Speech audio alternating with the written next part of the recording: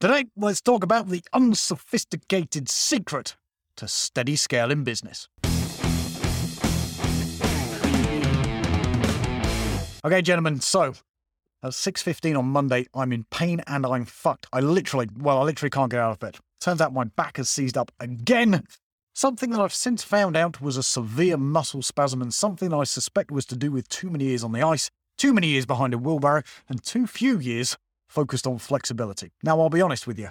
Barney, he thought it was hilarious, and in fact, he said I looked like Gollum from Lord of the Rings. Emma, well, good news was she was a little bit more sympathetic. Anyway, long story short, they actually helped me hobble to Claire, my osteopath. The good news being, for now, I can once again, I can stand up straight. But here's what's interesting, actually, about all of that. You see, I'm 40 this year, and as I lay there getting readjusted, realigned, and reassembled, I muttered to Claire these fateful words.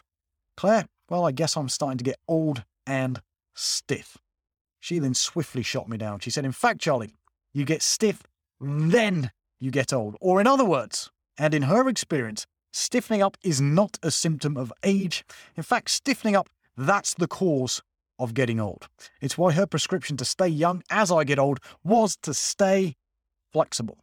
A mantra for money and an interesting school of thought that most men in our shoes will be wise to understand if they too want to continue to profit and prosper as they grow old and as they scale. Because here, my friend, is the thing.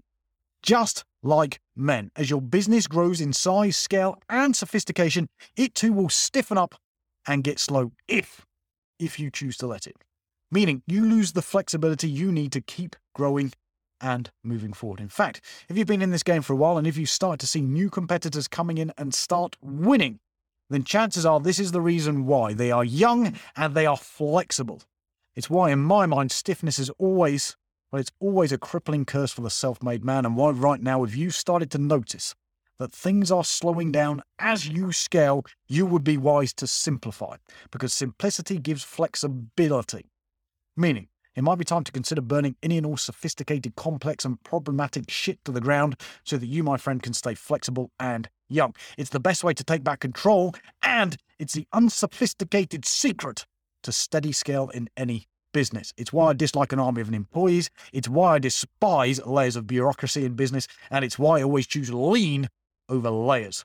After all, and of course in economies like these, if history has proven anything again and again, it's that the spoils will always go to those who can adapt and change with speed and at full force. It's Darwinism, my friend. Darwinism 101.